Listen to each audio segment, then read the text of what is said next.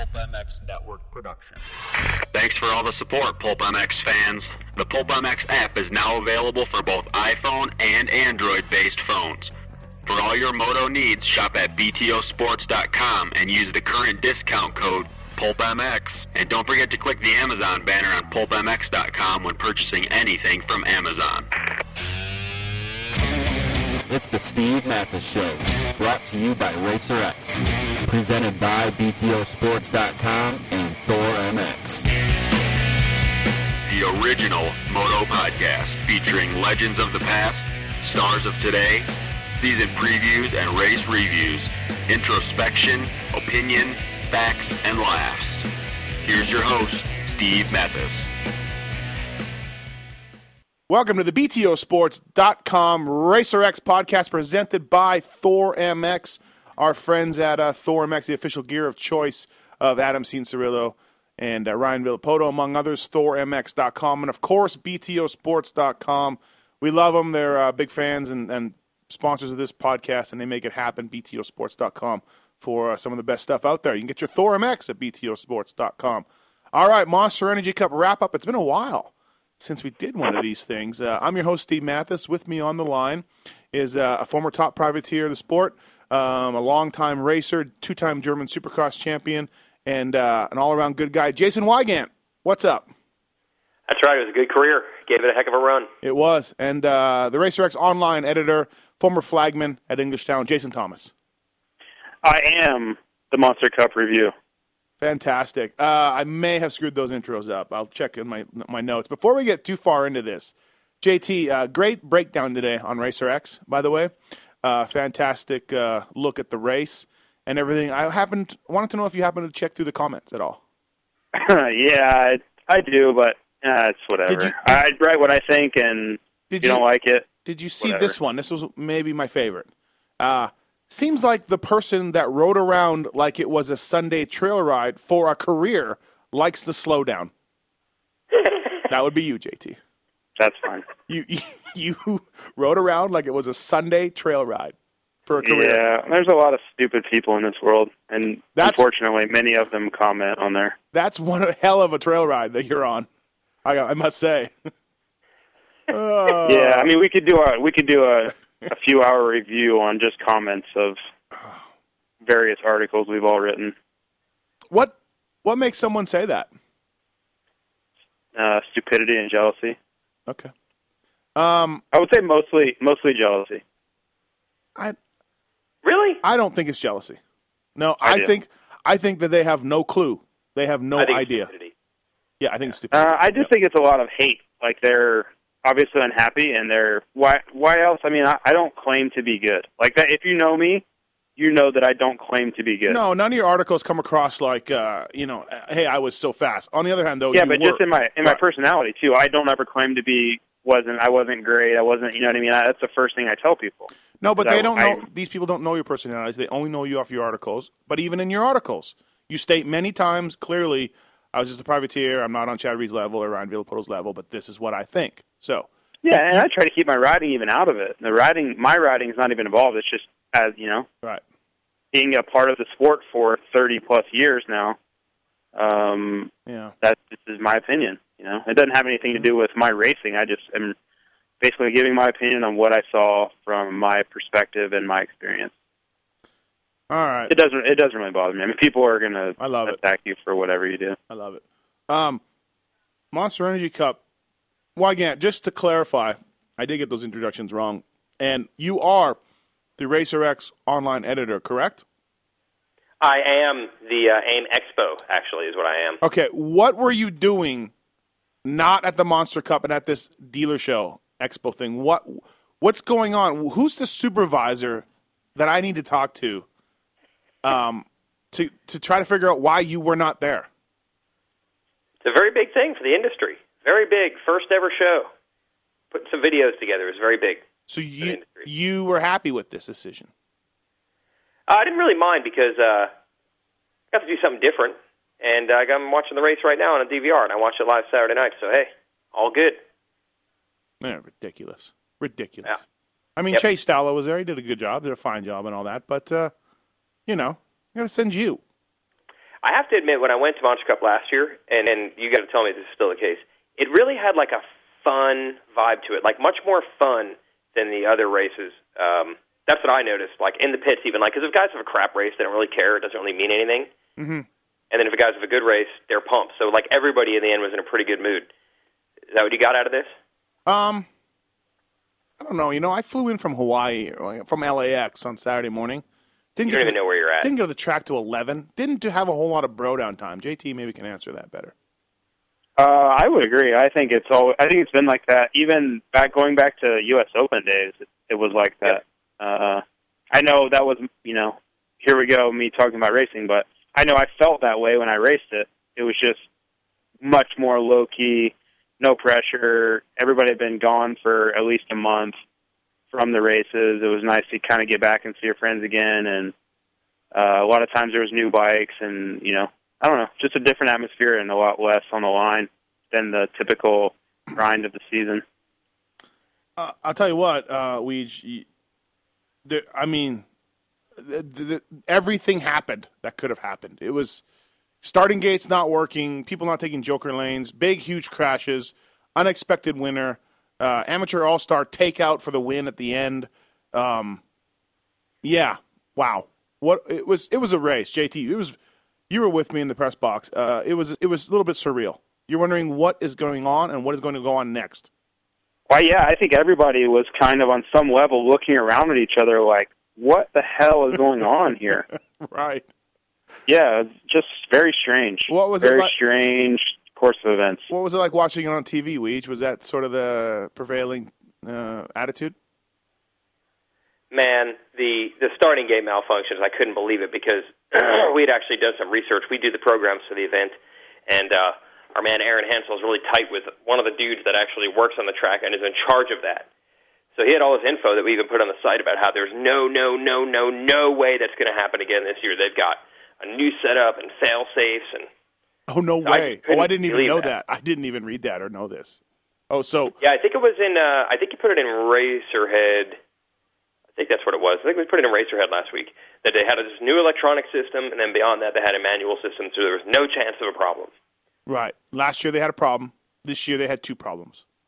Now I think what led to all this, I believe, was because last year they switched to a manual system, and it's literally like it just turn this wheel and it pulls two steel cables, and I'm like, how could that malfunction? But remember, I think it was Stewart that tweeted last year, like if you watch real closely, the two gates didn't drop at exactly the same time. Yes. So I think it was trying to engineer to make sure the gates dropped perfectly, which made them want to do it electronically. That obviously led to the problem. Well, he tweeted it again this year, and again they didn't drop at the same time. Oh. Yes, he did a screenshot. Thank you, James Stewart. I'm sure the guys at Feld are great fans of that. I would have guessed that they switched to the manual after the second failure, and I guess again they don't have them quite dropping correctly at the same time. JT, did you happen to see that? The James Stewart debacle? Yeah, yes. Yeah, I saw it. Okay, he was hinting at a conspiracy theory, which was completely ridiculous. I didn't get the conspiracy, but I did get the photo. I don't believe for a second it's conspiracy. Well, I think the prevailing idea was that both monster riders were on the one side that dropped earlier. That was what I read. I remember reading. It just seems silly to me. Like, okay, I'm pretty sure they were trying to get them both down at the same time. Here's the question, though, JT. Do you think that what you saw, the difference in the photo, does that matter? Would that help or hurt? If they don't fall at the same time? Well, they're falling so fast. You know what I mean? Like, is it? I don't think it would matter, no. Okay. Yeah. I don't think so either. Somebody's reaction time and then the speed of the gate falling, and sure, you can capture it on a screenshot, but I don't know if that would really affect the start. But maybe. If one gate drops like a split second before the other, right? They race together. You're still all you're able to do is get the whole shot amongst the 9 other people you're lined up against, right? Mm-hmm. And then you get to a corner, and then you funnel in with the other side of the gate. So if you did everything exactly the same as another guy on the other side of the gate, which is ridiculous. Like, you'd launch perfectly, hook up perfectly, each corner you would do exactly the same. All that means is you would enter that part where they come together a split second behind. What's that, half a wheel? Yeah. Really make that much of a difference? Right. Yeah. Like, you would get a second-place start maybe instead of the whole shot. Yeah, I think there's too many other factors at play for it to be an overriding, determining type factor. I was very surprised that it failed the second time. They clearly didn't go to the manual deal for the second one, and that maybe is a little inexcusable. Come on, guys. But to their defense, it dropped great for the LCQ, and they did 4 practice runs during the day, and it worked fine every time. So what we're hearing, did you guys hear, like, a mechanic was on the sensor or somebody was standing on the sensor? Did you guys hear that? Yeah, I heard that too. I don't know. And yeah. I feel bad because I think, well, Steve, you run a show right here, like right now. I mean, we've all been in, I think, in those situations. Like, the first thing people are going to say is, "Don't you test this stuff?" And right. I guarantee you they tested it, and I'm guaranteeing you it worked every time. Oh, of course, yeah, for sure. Yeah. But having said that, I mean, okay, so you have a failure, that sucks, and just like last year, don't go to the manual. You know what I mean? Like, right. Don't do it again, but they did. So yeah, I don't know. That was. But thankfully for them, the guys that failed, there was so much other stuff going on. Like, that was forgotten about. That was just, nobody really focused on that too much. JT, I know some of this stuff we covered on the Pulp MX show last night, but let's just do it for our listeners if there are any guys that don't listen. As a rider, how do you miss the Joker lane? Yeah, like I said last night, you just go straight instead of turning right. Obviously, I think both situations where it happened were a little bit different. I think Ryan Dungey just completely forgot the Joker lane existed in that moment, because I truly feel he didn't have any idea what had actually occurred until Ryan Villapoto reminded him. Yes. So I think that Villapoto was a little bit different. I'm not totally sure. He says that he thought he had another lap. I think he almost tried to make it and couldn't stop. Mm-hmm. And then once he was past, he's just like, all right, well, screw it at this point. I just got to try to win the race and he'll lose 5 spots or whatever. Right. And then I think that lack of concentration probably contributed to his crash as well. Mm-hmm. But yeah, it goes back to kind of what I wrote about today is these guys are so programmed to do what they do that Joker lane really throws a wrench into their, programming, that race, mindset, tunnel vision type deal that everybody has going on. Yeah. What do you think, Weege? I mean, I was blown away that Dungey forgot it. And then, of course, the jokes were coming for Villapoto, except he was laying unconscious. So it was tough to start making jokes about it. What do you think? Yeah, we did actually get called out. The RacerX Twitter got called out. Yeah, that was me. Yeah, and then I actually responded to the guy. Oh, you did? Oh, okay. Yeah. Yeah. They're like, double standard, you guys make fun of Dungey, but then when Villapoto does it, you don't say anything. And I wrote back, the guy's laying on the track motionless. It's probably not the most important thing to joke about right now. Yeah, exactly. We would have only had about 13 seconds to get the jokes in. Not even. Before the guy was laid out. Yeah, not even. Probably 5. So while he's on was this WWF, he's laying on the ground, and we're going to talk shit on him? Yeah, exactly. Get up! Get up! Down goes Ryan! I will say that in Villapoto's second moto, he was in a battle with Stewart, and he kind of made a mistake on that Amsoil arch before the finish as the white flag was coming out. So to me, it's somewhat believable that he made a mistake and was like, crap, I got to regroup, I got to get this back. How far away is he? What do I got to do? And then he was going over the finish line jump and maybe missed it. I don't know if they had a 2-lap board or not. No. And apparently pit boards were doing nothing, just as a KTM team who said that they were telling Dungey every single lap. Yeah. So I could see, if they don't have a 2-lap board, I could see how Villapoto did that. Yeah, maybe. I thought at first glance, like JT said, I thought for sure it was he couldn't make the corner. Like he and Stewart were going in together. The Joker lane's not really designed for 2 riders to go into the same time. I thought he just blew the corner. But I kind of watched him go over the finish when that white flag came out. I'm like, yeah, I could see how we'd miss that. Still, though, as a former mechanic, this just re-emphasizes how important we are. Oh, yeah. With the pit boards. And maybe you guys should pay a little more attention to us. I honestly don't think you could see it. I don't think they could see it very well. No, you could. I talked to Jimmy Albertson about it. You could see it. I'm sure you could see it. Like, it's not like they were behind a plywood wall or anything. I just think maybe it was difficult to actually see it. Well, you got to figure that out, man. You got one. Well, when you're in the heat of battle, or you're like really focused on chasing someone, a lot of times you don't look. Wow. You know what you have to do. Yep. You're not worried about how much time you're down or any of that because you know. Lap times don't matter at that point. You either catch the guy or you don't. Okay, well then you need to remember that the one thing you need to do all race is take a joker lane. I agree. I was just making the point that maybe the pit board wasn't on their mind because pit boards do a lot of things. They give information, tell you position, all that stuff. But in that situation for both Ryan Villopoto and Dungey, they didn't need tons of information. They're vital. You know what I mean? They're vital to a racer's success. I can't believe we're getting analysis of the heat of battle and pushing the pace from a dude who Sunday trail rode through his career. Yeah, me neither, right? Yeah, exactly. You probably stopped to read the pit board. How was your? I did. I actually read it so well that it told me to pull off, and I actually followed directions. How was your Camelback? Was it good enough while you were trail riding out there? Was it cold enough? How else are you riders going to know when to breathe if it wasn't for a pit board? BREETH. Yep. Don't forget to breath. Right. Breath also, yes. The Joker lane, did anybody miss it at all last year? That's the part that perplexes me more than anything else. It worked fine the first time. I don't think anybody missed it. That's what I don't get. They did it once and it was fine. I had a guy emailed me and say, Nick Way missed the Joker lane. I never saw him took it. I don't know why this guy was paying attention to Nick Way, who was in 18th or whatever. We had Nick Way on the Pulp Show, and he said, nah, bro, I took it first lap every time because I was so far back. But this guy swears Nick Way missed it, so I don't know. I did actually watch Nick take it one time because he was way back. Right. He was like last on the start, so he just went. I do remember last year when it was new saying, do they really have someone visibly watching all 20 dudes?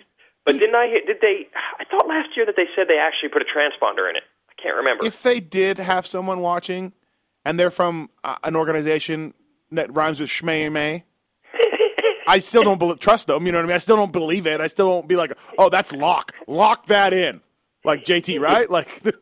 Well, I know Paul Lindsay was standing down there, and during his mid-race reports, he would mention when guys went. So I think he was unofficially kind of keeping tally. Well, yeah. Look, we covered some of this in the Pulp Show last night. Weege, so let's talk with you. Would you put any of these things into Supercross, the Joker Lane 310 lappers? Would you do any of that? All of it, bro. Me too. All of it. Me too. Oh yeah, all of it. The split start. I don't think the split start brings enough to the event to be worth the risk. I don't think it really. I mean, it looks cool, but I don't think it really changes things up. Like results-wise, it makes very little difference.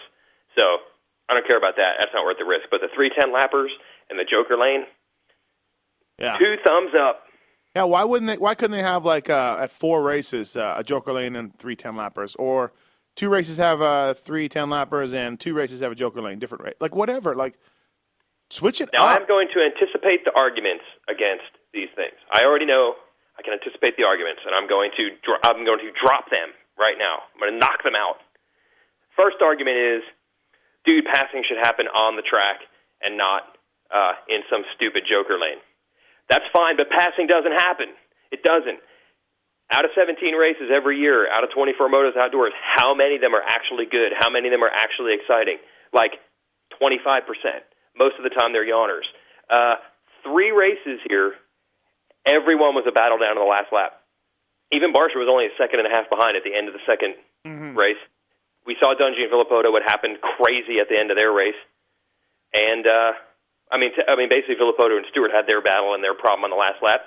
And then the last lap of the third race, Dungey was right on Stewart. All 3 races right down to the wire, partially because of strategy in the Joker Lane, or because it was only 10 laps and they couldn't pull away. That's awesome.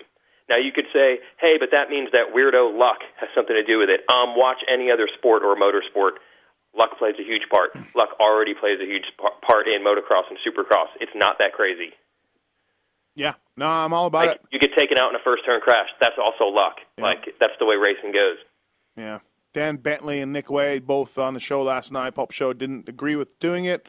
Myself and Jimmy Why is that? Albertson. What's their argument? Let me guess. Yeah, Racing should happen on the track? Right, yeah, just old school. I'm old school, Well, every form of motor racing, MotoGP, F1, NASCAR, IndyCar, adapts and changes and does things.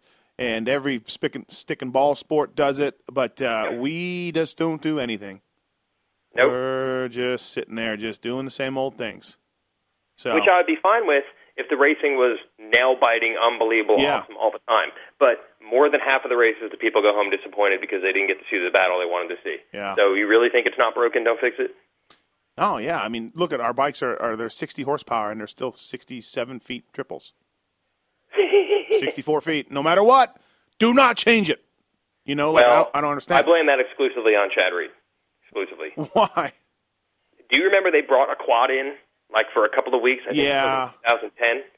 Yeah. Reed was out injured. Houston. He came in. Houston, yeah. Went crazy on it on Twitter. The quad was gone. The quad never returned. Oh, and then he had someone stand in some whoops in Toronto that looked really challenging and awesome. Who did that? I don't know. Go stand over there. All right. And then just trail rider. Just shitstorm. Just massive shitstorm.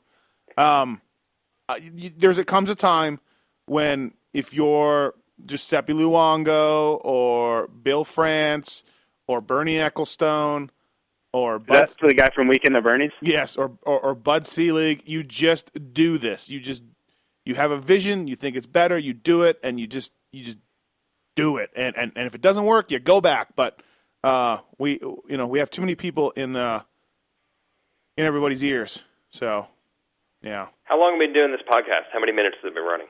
21. 21 minutes. We've talked about split starts. We talked about Joker Lane.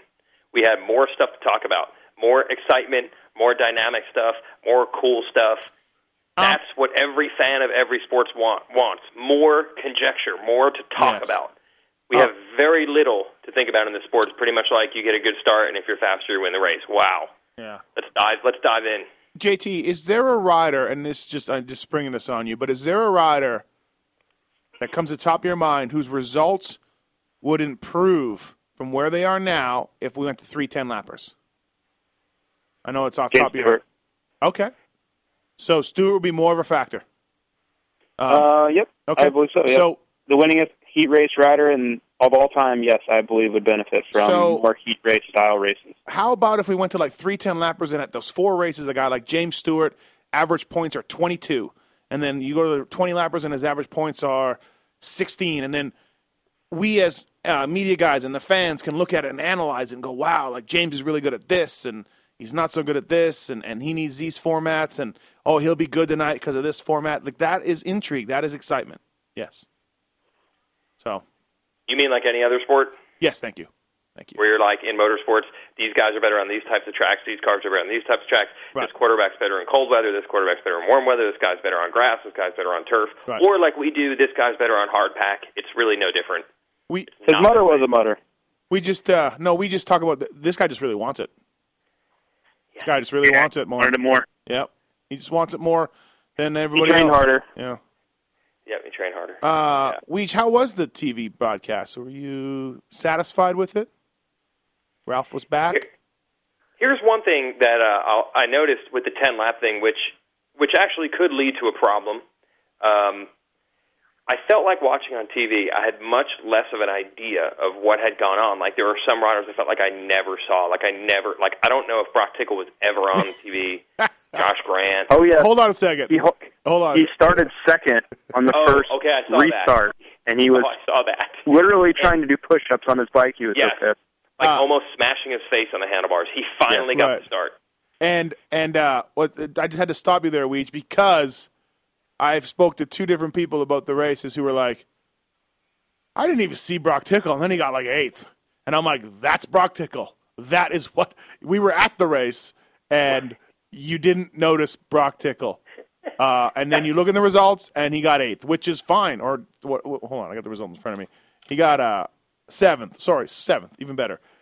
You didn't notice him live, Weege, so don't worry. Yeah.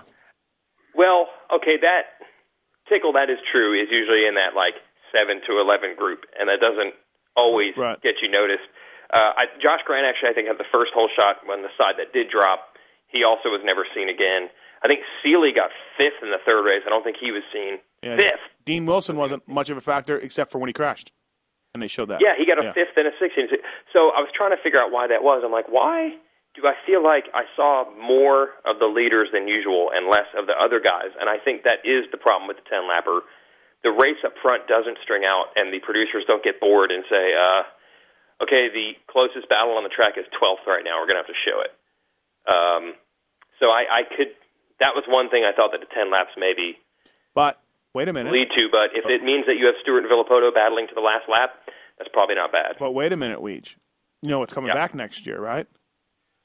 Semis. Yes. Yes. So spotlight on them. There is some exposure for a guy like Brock Tickle who would think that he could be a very good possible semi-race winners. So you're absolutely right. 3 10-lappers. You're not focusing on as many guys, but you got the semis back. So yeah, which would do that nicely if the Heat don't see that many guys. I don't know how they're going to do it. Yeah, no, they're going to do top 4 in heats, and then there are evens in one semi and odds in the other, and 22-man gates. So 22-man gates for both classes. They're trying. At least they're changing something. Yeah, that's something. I applaud them. I do applaud them. I know in talking to Dave Prater, the Joker Lane, the 10-lappers, all that stuff is being talked about, a different point system. It's being talked about. It's being discussed. They want to do it. Now, whether we're open enough and the teams and OEMs are ready for it, we'll see. But I hope so. God, I hope so. I don't believe lack of change in either Supercross or motocross is due to the promoters of either series. It's the participants that don't want to change stuff. Right. I'll go to my grave believing that. So the important thing. So what else in the TV show, Weege? What? Oh, okay. Yeah. So there was that. I'm going to get in trouble here. Well, look, the announcer's performance during these amateur races was atrocious. I agree.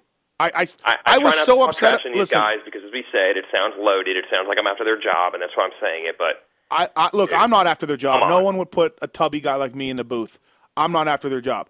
It was atrocious. I was getting so angry because my buddy Donk was here that my wife told me to calm down. She told me to calm down because I was yelling at Donk about listen to these guys. Listen.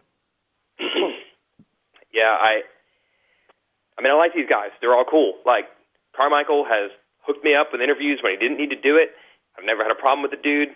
I'm not like you. He never threatened to shoot me. But come on, bro. You own a team. You are now running a team and you're trying to sign riders. It was obvious that he knew pretty much nothing about any of these guys, which to me, if you're a team owner, hey, you're the third guy in the booth. You're just a guest. It's not your full-time gig. It's an amateur race. Let Fro and Ralph handle it. But he's running a team. Right. Knows nothing.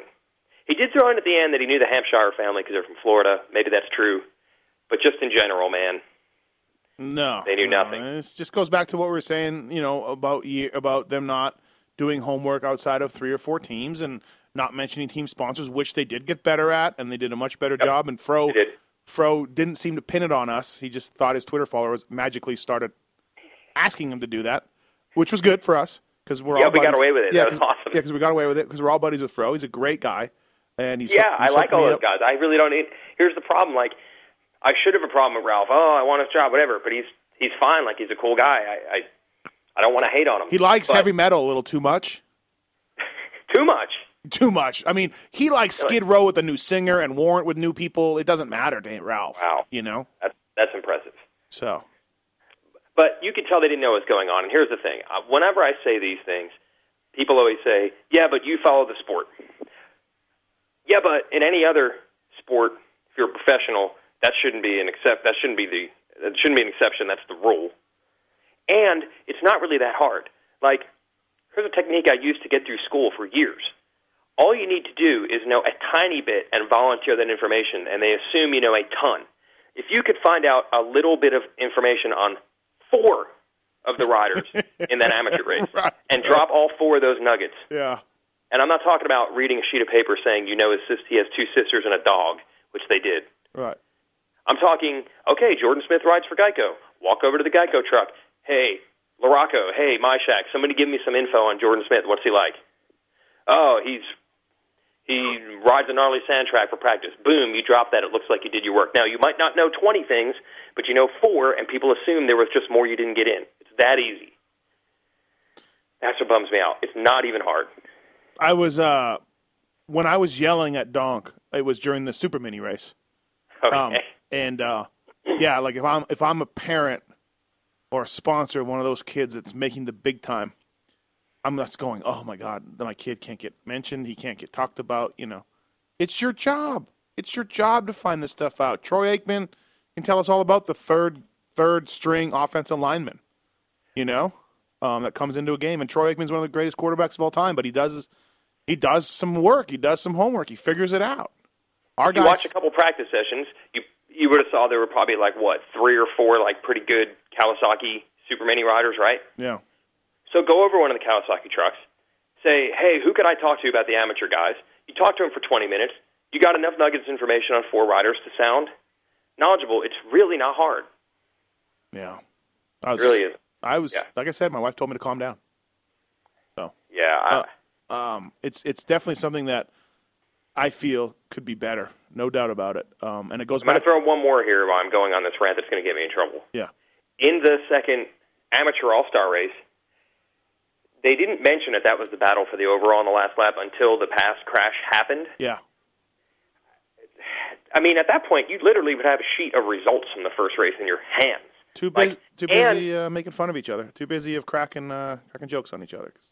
Well, okay, you're in a situation where you don't have much to talk about. I mean, 30-second chunks were going by without them saying anything. So you'd be like, what can I come up with? What can I come up with? Well, let me look at the results from the first race. There was a lot of dead air. There was a lot of dead air. There was a lot of dead air. So why not look at the notes and be like, what else can I come up with? Wait, let me look at the results from the first race. Hey, the guy that finished second and third and the guy that finished first and fourth, holy crap, that's the battle for the overall.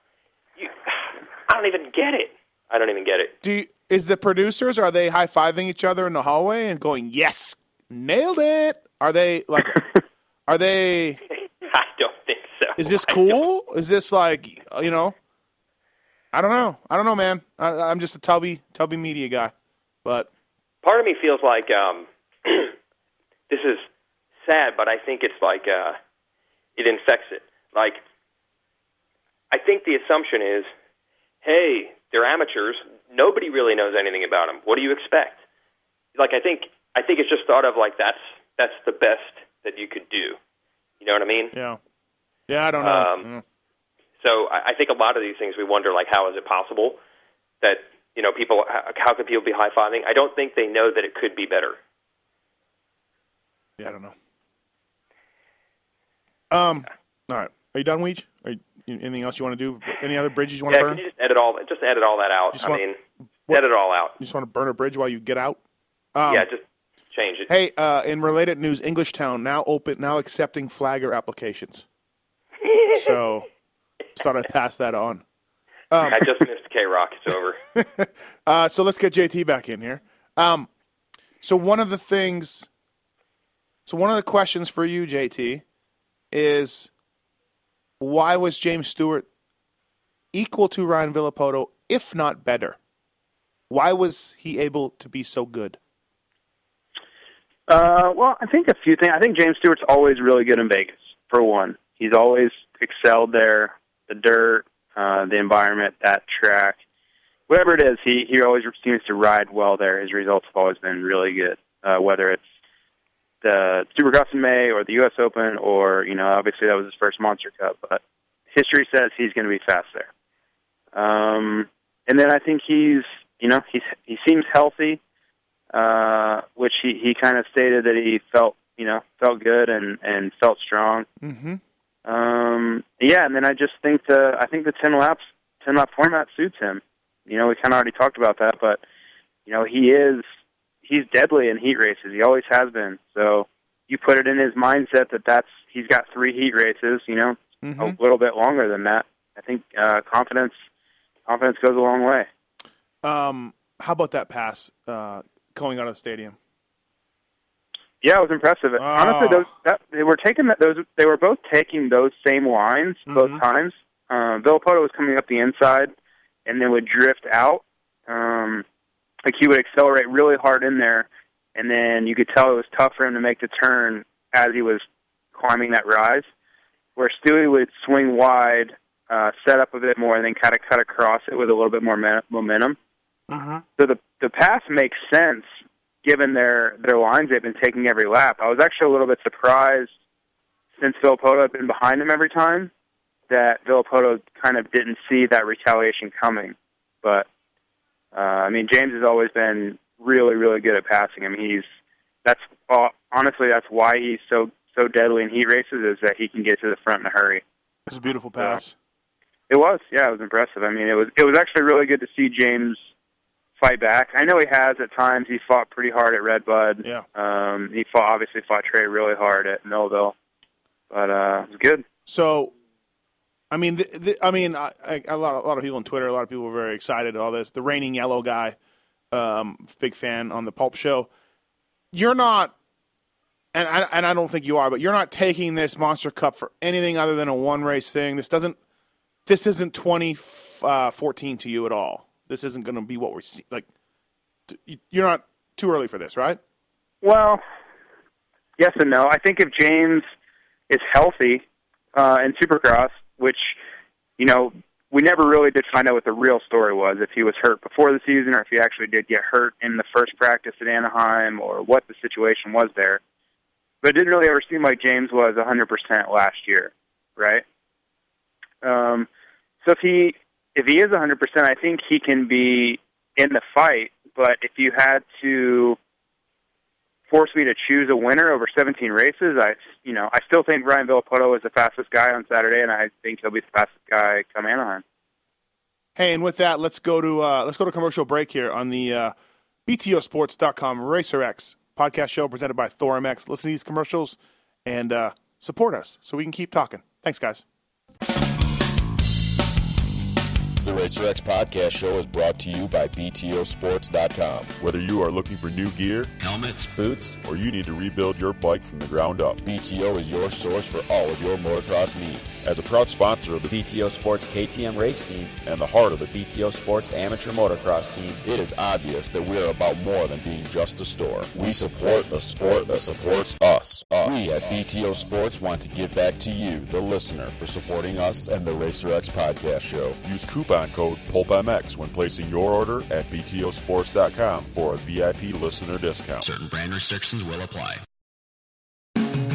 For 2013, JT Racing enters its next generation with the all-new Evolve Light, ProTech, Enduro, and limited edition collections, taking quality and innovation to a whole new level. Also available in youth sizes, Each collection is built with high-grade materials, offering its own unique characteristics to meet the demands of today's riders, both recreationally and competitively. To find a dealer or view the entire collection online, log on to jtracingusa.com.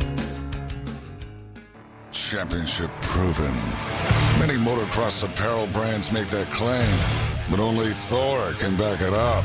As America's first motocross apparel brand, Thor has set the standard for delivering the highest quality performance racewear on the market for the past 45 years. With champions like Ryan Villapoto, Blake Baggett, and Dean Wilson, to name a few, our products truly are championship proven. To see all the new 2013 products, visit ThorMX.com or head to your local Thor Parts Unlimited dealer. Thor, the official racewear of Supercross. Weege, what do you think? We can't take anything from this as far as Stewie. No, I saw a lot of people, I was following Twitter and Instagram and stuff. I actually even started my own Instagram account for the first time, specifically to be able to follow the race better. Mm-hmm. That's where things are at nowadays. They have a writer like myself, it's all become about photos. You follow Pulp? But I digress. Anyway. You follow Pulpamex? Yeah, I think it was the third person I followed. I tweeted very important things like Jimmy Albertson's top Jimmy helmet. and Villopoto Shock. I think I did a food. I think I did a food shot.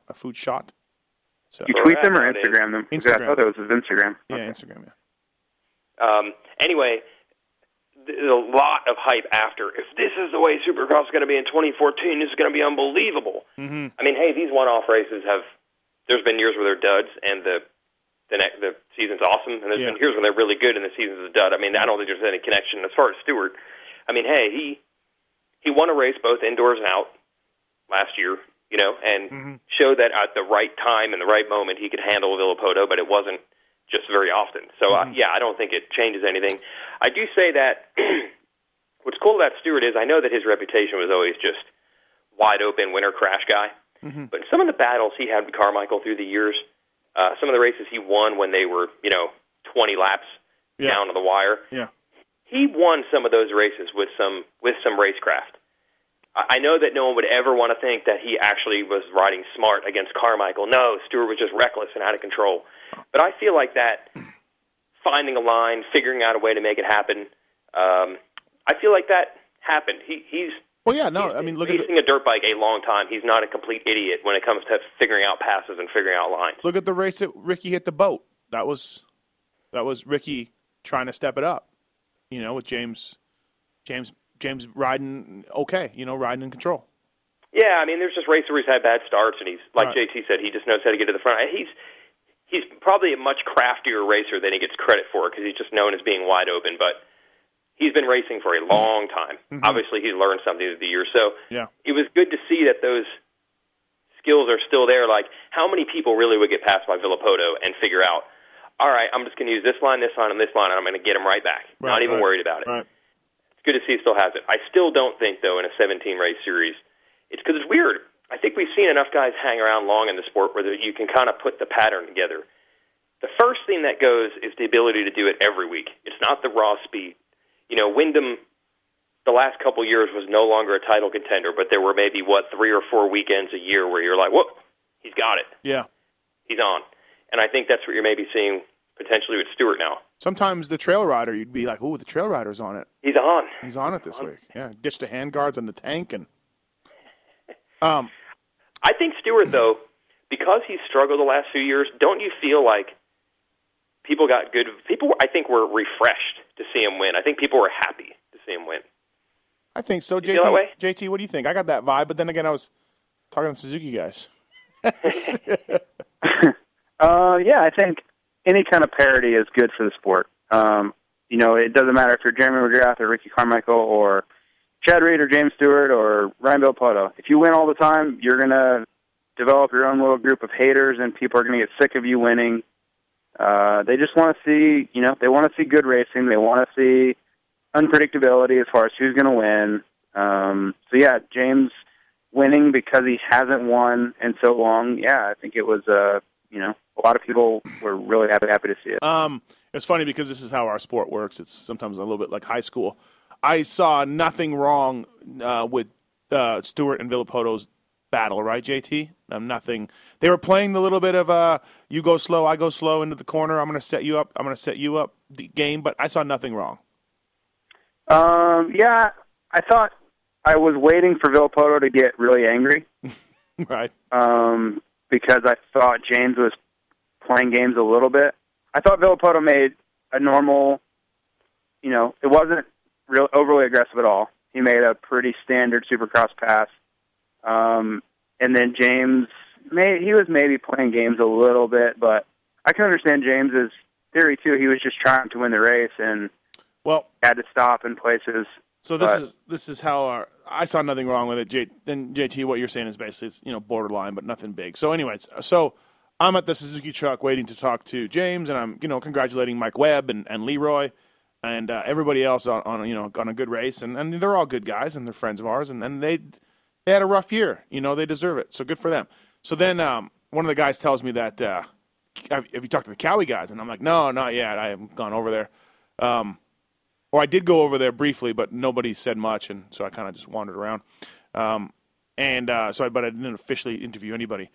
So they go, well, they're pissed, but did you see anything wrong with it? I'm like, no, not at all. I mean, I got to watch it again, I said, but it all looked fair to me. It looked like hard, aggressive racing, and And it was awesome. Great ride. It was exciting to watch. And they go, yeah, that's what we thought. Wow, Mike Williamson was screaming at Big James geez. After the race about, being dirty or something. And I'm like, really? Huh. And I've been there as a mechanic and you get emotional and all that. So I text Mike Williamson and say, hey, what was wrong with that race that you were so pissed at? He goes, huh? He's like, I yelled at Big James, good race.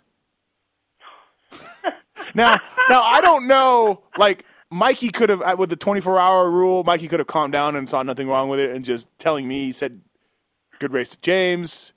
Somehow, like, in our high school world, Suzuki guys thinking Mike is super pissed at that dirty race that really wasn't dirty and may have been, and I don't know what this. I just had to laugh. I'm like, oh God, I'll never get to this bottom of this. That's awesome. So yeah, Mike just said, yeah, I was telling Big James, good race. So it was screaming at him or yelling at him because they weren't next to each other. So, and Mike is friends. He used to work for James Stewart, and he used to work with Big James. When was this yelling going on? After the race. After the entire race was over. Or after the second main event. Good point. I do not know. Because I highly doubt after the second main event, as Ryan Villopoto was laid out, crawled across the ground, that he was yelling "great race" across the track at Big James. I could see him yelling other things. Yes. Well, maybe it was after the third one. I highly doubt it was that. Well, this is why I just said I don't know the real story. Right. And if it was after the race entirely and RV's fine, it's whatever. Right. Who cares? Let's go home. Yeah. Then maybe I could see. Yeah. But I texted with RV today, and he said he's fine. He's just sore. So. Right. Then he swore at me. So you understand, like that. I think there's a big difference there on. And that's going to be a determining factor. Yeah, maybe so. I just thought it was funny. It's just like a typical of our sport, I'm like, God, nobody really knows what was happening. Somebody's mad. Somebody may not be mad. I don't know. Pass me a note. Check the box. It's just like, geez. So, but I sounded. Hey, let me throw one other question out here. Here's the thing about the 10-lapper. Is this a question? Is this a question about the motorcycle dealer show that we were not at? Do you want to talk about that at all? Can you please talk about the new? It was a new. Yeah. Hey, how come we're not doing? I don't understand. Here I am going to talk to you guys for over an hour about this. Anything you need to know from the show? Why are we not doing 2 podcasts? Well, I do feel sorry. 3 hours total. I do feel sorry for Will Hahn. He was the lone soldier there. He really was. I seriously thought that there was a mistake when they said Will Hahn will be signing autographs at the Von Zipper booth from 6 to 8 p.m. This is Friday, and I'm like, what? What? I mean, wasn't this date of the Monster Cup known a long time ago? We decided that it was the Will and the Hahn was at Monster Cup, like Calvin Johnson.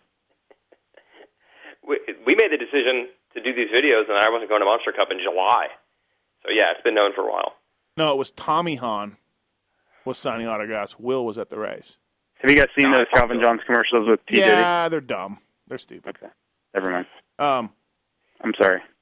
He said he took the whole month of December off and really only just started riding. And he's like, I'm not ready. I don't want to go there and do bad. So yeah, but even still, he wasn't even at the race hanging out. So. Well, I know. Yeah, listen, I know what Von Zipper paid him for goggles, so yeah, he should be at that expo. Oh, well, here's your answer. Yeah. Where was I? Oh, okay. I got a question to ask you guys. With the 10-lapper, here's the thing: Stewart beats Villopoto in that race, but in a typical Supercross, you see that's halfway. Yes. So that's the whole thing. Like, if you want to get excited about it, but if you in Vegas there went to the stands and said, "Let's put money down. There's 10 laps to go." Mm-hmm. What's going to happen? I would think more people would still pick Villopoto, right? I think. Although James was pulling away at times, he didn't just ride him dirty and then fend him off, and then he sucked right back up on him. Didn't JT get in trouble? JT, didn't you get in trouble last year? Not trouble, but cause a little bit of conflict with saying Stewart was out of shape. Who was that? I don't think so. I couldn't figure out Stewart's fitness level last year because at times Jimmy said it when Jimmy was in the place of JT. Jimmy Albertson said it? We had Jimmy on. Yeah, Jimmy did say it. And sometimes I thought, man, Stewart doesn't look in shape. Like, he looks like his times drop. Other times I'm like, man, look at his times. They're good. He's on it. Like, I couldn't figure out James Stewart's fitness level last year. Sometimes it was good. Sometimes you could see some drop off. You know? You want to know the biggest reason I think Ryan Villopoto crashed, and the same reason I feel he crashed last year at this event is the $1 million. If you take the $1 million out of the equation and Ryan just can't find a way by and it's the white flag, whatever. James got an 8th in the first moto, and I'm just not going to be able to get him this time. But I'm going 1-2 here. Third moto will be fine. I'll win the overall, no big deal. Right. But when you put into the equation, I have to win this race, or else, it's kind of I blew it. I just think that raises the level of chances he's willing to take, and then Well, when he did win the $1 million, he was very vocal about how it wasn't $1 million. He was telling everybody, much to the chagrin of the folks at Feld, that it was not $1 million. I'm not involving myself in that conversation. No, but you know what I mean, right? Like, no, I'm aware of what you're talking about. That he doesn't care. Speaking of Ryan Villapoto not caring, Weege, did you hear about Raptor Gate on the podium? Oh, yeah. And is that not just Ryan Villapoto? Like NFG Ryan Villapoto. But I mean, what are you going to do, Ryan? Now that I think about it, it's a lot of beatings being handed out to the Feld guys. It's not really $1 million. Their drops a second early, then it malfunctions. Well, look, their joke remains a joke. Look, Ryan, what do you think you're going to do if you can whole shot all 3 motos and you win that Tundra? I'm going to trade it on a Raptor. RV, love it. Yeah. And then I think he even crackled his little laugh that he's got. Yeah. Oh man. Guys, I think it's coming. I wrote my column in the magazine last month about the public doesn't really get to see that Ryan Villapoto very much. I think maybe on your show and in your podcast after the race a tiny bit, but it's night and day what we see from him behind the scenes and how funny he can be and opinionated, et cetera, et cetera. And I think every rider, just look at Reed or look at Stewart, when they get older and they kind of learn what they can get away with. Mm-hmm. That starts to come out. I just hope he sticks around long enough to see it because it really could be good. He's calmed down a bit since he got a talking to from Cowie after he told me to suck balls. They pulled him aside last year or 2 years ago, and they're like, "Dude, can you just not say to suck balls?" Yeah. But I thought that was awesome. Yeah, exactly. You got the starting gate fiasco, and then I traded in on a Raptor. If somebody had won the $1 million, they would have said the $500,000. Well, Ryan was even saying it in press conferences last year. And I remember Emig saying, well, gee whiz, dude, it's still a lot of money. Why you got to be like that? So, which is true. It's still $500,000. Oh, I know, right? It's not $1 million, though. Hey, so quickly, or not, whatever. But the 20-lap thing, though, that's what I'm saying. I'm not saying it's Stewart's fitness. I'm just saying you have to give Villapoto the nod. He's the best rider in the world right now. He's the 3-time Supercross champ. If he's going to go one-on-one with anyone from lap 11 through 20, I think you still favor Villapoto. So before you get super mega fired up, Stewart, this season, remember, any of those races were only half of a main event, and Villapoto wasn't that far behind. Did you talk to your JGR buddies? Have you? Yeah. Josh Grant, can we get a Josh Grant report? Not very good, I have to admit. Surprised at how, at least he gets his starts. He's got some sprint speed, all that kind of stuff. But didn't see much from Josh Grant. No, and when we said who would the 310 lappers favor, I guess I put Stewart at the top. Mm-hmm. But I would say that it's the kind of guy that I don't know if he's necessarily going to win him, but his results would improve in that situation. Mm-hmm. I'd be that type of guy. Because, he can go fast. Yeah. So, I was surprised it didn't work out very well. Plus, he's so much further ahead this year than he was last year. Yeah. It wasn't very good. They straight up admitted that. There's some battling going on right now with this new bike coming out and as you guys I heard some of this. I heard some of this behind the scenes stuff, yeah. Well, Yamaha still has a factory effort going. This isn't new. They still had their employees, and they've still been making parts and testing, even though the factory team doesn't exist. That's actually been the case for a couple of years.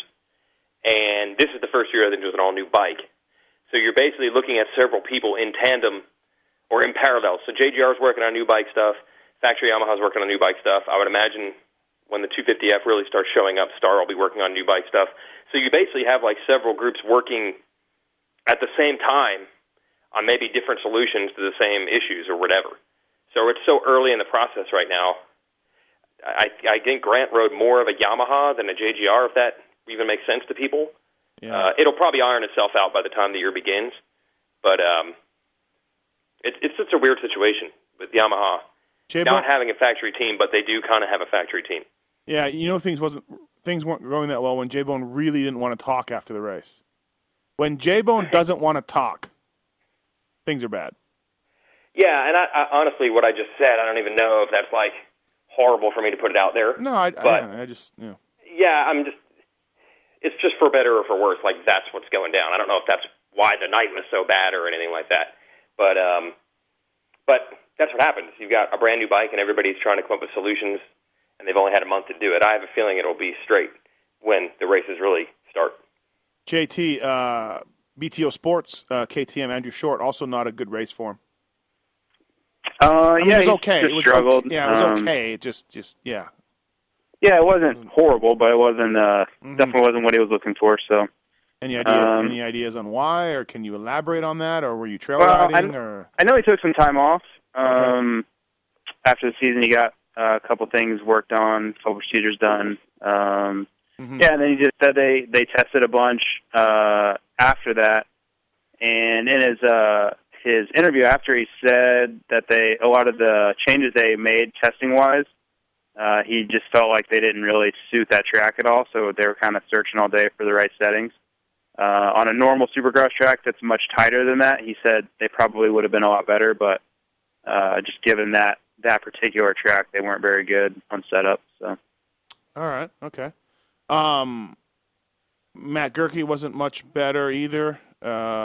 Weimer had a good first moto and then crashes after that. Hey, how about Zach Osborne? Jesus, Zach. Too much ISDE. What do you know? Maybe someone was right when they said they shouldn't go there and do that stupid race. The Sunday Trail Rider is the one criticizing that. Yeah, that's true. Yeah. No, Osborne had a bad night. No doubt about it. 21-20-20. Chris Bloss rode himself into the field, and I wanted to talk a bit about the LCQ. There's some fast guys that didn't make it, JT. Jesse Nelson. Kyle Partridge always shines at that kind of stuff, although there were no whoops for him. Austin Politelli. Politelli got a KTM ride and just pooped the bed. The Jimmy Dakotas, the Rippa, good Supercross rider. There were some guys that, like, legitimately fast dudes who didn't even make the night show. Yeah, it's tough. I mean, you take, we're looking at the lineup, and it's pretty stacked. So, yeah, it's, I remember the first year of Monster Cup, it was incredibly difficult. Wyndham almost didn't even qualify the one night. That's right, so, yeah. Yeah, so I feel that it was, that's good. I mean, a lot of guys wanted to come out and race it, and, I've seen years of U.S. Open when there was hardly anyone there, so it's good to see that much participation. What were you going to say, Weege? I forgot about the Politelli thing. Is that a big problem? Like, was that once-in-a-life opportunity blown, or is it not really? Do you know any more about how that works? Yeah, I spoke to Roger for an interview for a German magazine, and I said, okay, so what's up with Politelli? And he said, his dad's always on me to give his kid a shot, and this is Roger. He holds so much back.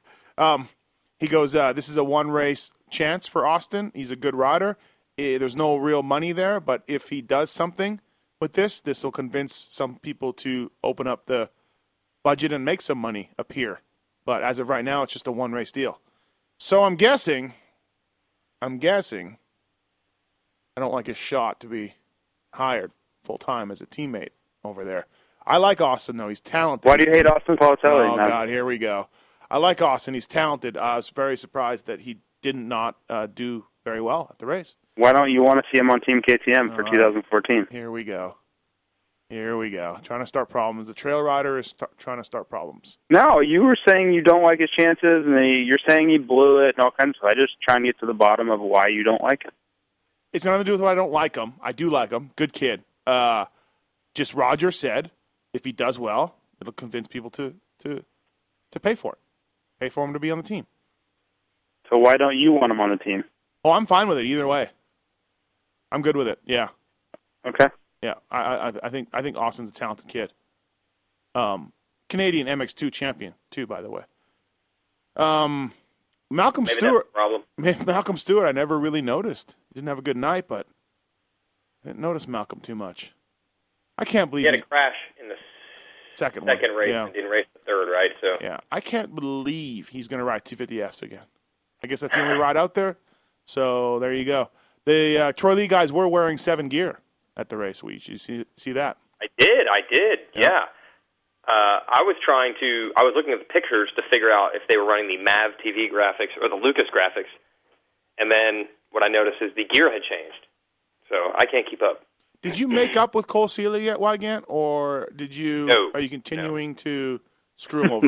No, you said. No, it has not been made. Can we just? I'm continuing to, I feel, mention him as warranted, as I would have all along. Right. I'm a little bit scared though because hanging out at the AIM Expo with RacerX virtual trainer Tim Kreitzer, he mentioned to me that he's like, yeah, I've been out in California working with these guys. He's like, one day I asked Cole Seeley how many pull-ups he could do, and he jumped up there and he did 35 pull-ups like it was nothing. And he's like, yeah, it's kind of a weakness. I got to work on it. And I'm like, 35 mother effing pull-ups. So I'm going to straighten myself out here and make up Cole. Yeah, I got it. Yeah, you need to mend that fence. I mean, you left him off to the West highlight package, you know? Yeah, that's not what the story was. That's not what the story was. It was not a 250 West preview, but if that's what he and his agent think it was, that wasn't what the story was. I would say it was a story of there are traditional pocket passers like Peyton Manning, and there's new mobile quarterbacks like RG3, and then Jay Cutler says, what about me? Right. Why didn't I get mentioned? That wasn't what the story was about. Yeah, sorry. It's okay. I mean, whatever. Just keep screwing over riders. Okay. Palotelli blew it. Right now, October 22nd, who finishes better at the end of 2014? Tomac, Roczen, or Barcia in the 450 Supercross track class? JT, who finishes better? I'll take Barcia. Weege. Yeah, I'm going to go there too. Yep. Okay, I'm going to go Tomac. You're talking straight points, 17 rounds. Yeah, and of course, here's where JT goes, well, anybody can get hurt, which we know, but I'm just bench racing. So I think Roczen could be good, though. Roczen's a great starter, as is Barcia. Yeah. And that plays a huge role. Right. The field's deep. Feels deep, bro. That's what I heard. I think Roczen and Tomac could end up being faster than Barcia, but over 17 races, Barcia has always been pretty solid. Kind of the same thing with Stewart. Like, you think of him as a wide-open guy, but he's always been fairly consistent. So over Don't sleep on Barcia. He was solid at some Supercrosses. Yeah. I mean, there were races where he was straight up the best guy at that race. Let's quickly touch on the support classes. JT, do you know what happened to the kid in the 80s that didn't race and it was fastest? What? Wait. No, not sure. The only fast guy I saw was Austin Faulkner, and he dominated those guys. No, never mind. Sean You mean Cantrell. Michael Moseman? Michael Moseman was the fastest qualifier. Sean Cantrell. I don't know what happened to Sean Cantrell now. Okay. Who won it? Faulkner, right? Faulkner, yeah. Faulkner. No L. No L. Yeah, he went 1-1. Contrail did not race, so I don't know what happened to him. And R.J. Hampshire won the Amateur All-Stars and then announced on the Pulp Show he's the next Geico kid. So that's cool. Good for him. Yeah, it's only for amateur right now is what I was told. Right. Yeah. Yeah. What about that pass he made on Chase Owen? Chase Owen. Chase. Yeah, Chase. It's a good thing you didn't announce the television show. What? It's a good thing you weren't one of the announcers on TV. Listen, I'm Chase barely. Owen and Austin Faulkner. And... I am not an amateur guy, but I would get to be an amateur guy if they put the tubby guy on TV. So, RJ. I mean, it was obviously aggressive / dirty or whatever you want, but I mean, if you're going to go in there after the race and say, "Yep, it was for the win. I did what I had to do. I took him out." Then, if you put your name on it and own it, I have a lot of respect for that. I hate when guys do dirty stuff, whatever, and they're like, "What? What?" Right. You know what I mean? Like, they don't even know what I passed him. When did I even see that guy? Yeah. I hate that kind of stuff. So. Right. Can anybody tell me why Thomas Covington has an outdoor ride with Pro Circuit and he was only able to go 8-9 in the Amateur All-Stars? He should be better than that. It's just a bad night, huh? I mean, he's going to be on Pro Circuit. Do we know that? That's what I heard. That's what I think. He told me that at Loretta's. That's what he told me. But not for Supercross. Outdoors or both? Outdoors. Yeah, he's starting in May. Yeah, 100%. Okay. Yeah. He should be better than 8-9 then, correct? One would think. Okay. One would assume so. So that's not very good. Mitch Payton needs a big, powerful friends. He needs a big bounce back. Yeah, but even powerful friends, we all know his dad's high up at Monster. But even still, you have to make it happen, right? I mean, I understand. He's going to get his shot though. Right, which is all I guess you can ask for. Yeah.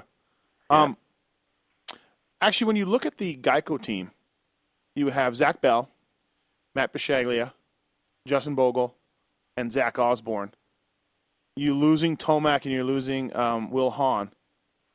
Definitely a little bit of a notch down from where their powerhouse 2013 team. Don't you agree, Weege? Yeah, and I think those other guys over there, Osborne's owned it. I'm sure if you talk to Bogle, he'll do it too. I think they know that they're in they really got to step up here. Yeah. Bogle is a huge question mark. There's no way you can pencil him in. He's got talent. He certainly rebounded in the outdoors, but as of right now, I don't think you can pencil him and be like, oh, yeah, he's in the top 3. I don't think you can say that. No, but I also think that at the end of the year, if he was, you wouldn't be shocked either. No. I agree. Yeah. But it's going to be, you got Cooper Webb and Jeremy Martin, who I think could be top 3, both of them, in whatever coach they're in. And Dean Wilson, Adam Cianciarillo, Blake Baggett. Might be Mitch's revenge. Cole Seeley, bro. Yeah, there's Cole Seeley, too. No, Seeley's going to be good. And Buscan, too. I mean, for sure, that's, they had Barsha and Tomac. That's a tough act to follow. Yes, absolutely. And Kennard before that. And Kennard, who is flying right now, I guess, at the test tracks and stuff. So, yeah, there's that. Okay. Hampshire work with Red Dog. You want to throw that in there? Oh, he does. Mm-hmm. Oh, yeah. Timmy recognized the talent, plucked them out, is molding them and shaping them into a superstar. Don't worry about that. His dad was really fast, actually. RJ's dad. Yeah, that's what I hear, right? Yeah. Sister, too, right? Yep. Marissa, yep. Mm-hmm. Wow. And then Jeff Myshak from Geico told me that he's giving up a very promising baseball career, or he gave up a very promising baseball career to become a motocrosser. He was a very good pitcher, I guess. Well, he's raced motocross his whole life, so. Yeah, but he took some time off. Yeah. Right. Yeah. All right, anything else about the 2013 Monster Energy Cup? Regardless of the Raptor comment, regardless of the starting gate fiasco, it was a terrific race. Fantastic. Excitement, drama, guys missing Joker lanes, huge crash. The race was great. There's no one walking out of that stadium on Saturday night thinking, I didn't get my money's worth. Besides maybe Matt Byton. What happened to him? He got beat down in the stands. So he by Mike Mason? No, not by Mike Mason. I don't know, by some dudes that he was mouthing off to or something. That's who knows what the story. But he was not able to step up. No, Matt Byton might be the only guy who's like, hey man, I didn't think that was that good of a race. It was right in rider seating too, so like everybody saw it, and I saw a video of it and everything. I'll send it to you guys after we're done. Hey, I've been watching the TV show right now, and they had the KTM Junior race also. And they did. As you know, Matt LeBlanc won. We asked the parents at Loretta's. How you doing? Yeah. Well, first was how you doing, and then it was, so you're a fan of Friends, right? Oh yeah. So that was done on purpose. Like it was just, your last name is LeBlanc, you're having a boy. Let's just go for it. Wow. Ballsy. Ballsy. Yeah, just do it. We have a once-in-a-lifetime chance. I don't want to talk about that race. Evan Ferry went down on the triple. Big crash. Yeah, didn't make it happen. You looking for revenge from Zolder? Is that what you're doing? Liam Everett didn't win either, though, so got a third. Beaten by La Piperosa, Matt LeBlanc. The older one, a big motocross fan himself. I would. Any chance that Stefan claims that Liam was just trying to bring it home for his country? Ride safe, get on the podium for the country. I was prepared to file a protest, as I believe Liam was breaking the KJSC rules of not being able to use your own sponsors. You know, you kind of got to wear the Thor gear. You got to wear the Oakley goggles. You kind of got to conform to what the sponsors of the program are. And Liam had a huge, massive Red Bull helmet. And just that is ATM sponsor. Yeah, but it's not a KJSC. I mean, I realize it would have been a touchy subject and maybe not a good chance of getting through, you know, but I was prepared to pull that card if he would have beat Evan Ferry. You know, like, are we professionals here? He's got a Red Bull helmet. What is he? Is he making money? Is this an amateur race? Is this a pro race? Oh. You know, all that I'm not kind sure of if stuff. you realize this, but Stefan Everts works for KTM. No, I'm aware. I'm aware. Just like I said, I don't like my chances of it happening, of pulling through, but I was ready to pull that card out if need be in a desperate attempt to get Evan Ferry the win. So, he had a very beautiful Red Bull helmet, Liam Everts did. Stood up. You might want to take that all the way to Congress. Yeah, really, right? Right. Thank Yep. you. Thank you. Yep. That shouldn't even be legal. There you go. Wow. Weege, I needed you there. See, instead of some stupid motorcycle show, you could have been at the Monster Energy Cup helping with my legal problems. Okay, anything else? Pulp MX show presented by BTO Sports. Jesus. BTOsports.com Racer X podcast presented by Thor MX. Monster Energy Cup wrap-up. Anything? Speak now, forever hold your peace. I think that's it. All right. Are we going to do some more of these? We should maybe do one in a couple weeks or something. Talk silly season. These are fun. We need to figure out a way. Yeah. More letters? We take more letters? Oh, I didn't like the tone of some of those letters. Well, we made the mistake of jumping on the wrong side of the two-stroke fence. That was a big mistake, I think, on our part. I'm waiting for the angry forks and pitchforks to be. Perhaps we ask the trail rider comment guy if he'd like to come on and debate, and maybe set up a race with him and JT can show him, his trail riding speed. Like, hey, come on, get behind me, follow me. Yeah, I'm up for it. Right, follow me around this track if I'm a trail rider. Yeah, welcome all shit talkers. Step up. Right. One of my favorite comments leading up to all the stories we had leading up to the race was, because this two-stroke thing, I mean, it is an epidemic. I mean, it is out of control, the two-stroke thing. And one commenter said, I'm really surprised with the, wide-open rules, because remember, they are allowed work spikes at this race. Mm-hmm. Yeah, shockingly, no one has done it. Cowie had all their data stuff on. So they technically took advantage of the rules. Yeah. Did they have the L&M racing traction control? No. Well, Not wheel sensors? Did they have wheel sensors? Not that I saw. I didn't see any wheel sensors, but I didn't look that closely. I was eating some pasta at the truck. Yeah. Sorry. That's how they distract you. The one commenter said, I'm really surprised that none of the teams have built a Works 500 two-stroke to go out and try to win the $1 million. They did not. You made that up. No, I can go back and find it. Nothing better on this slippery Las Vegas dirt than a 500 two-stroke. Hey, JT? I mean... out there on the starting line. You drop just vibrating. The levers are just... You drop the clutch and you just spin. The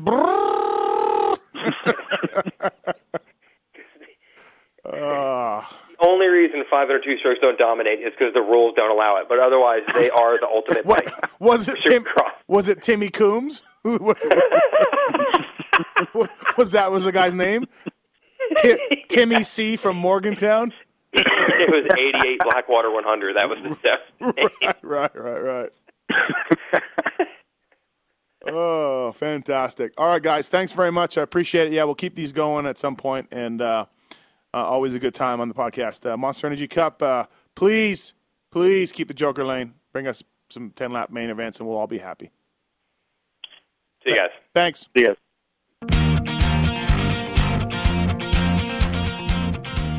This has been the BTOsports.com podcast show brought to you by RacerX.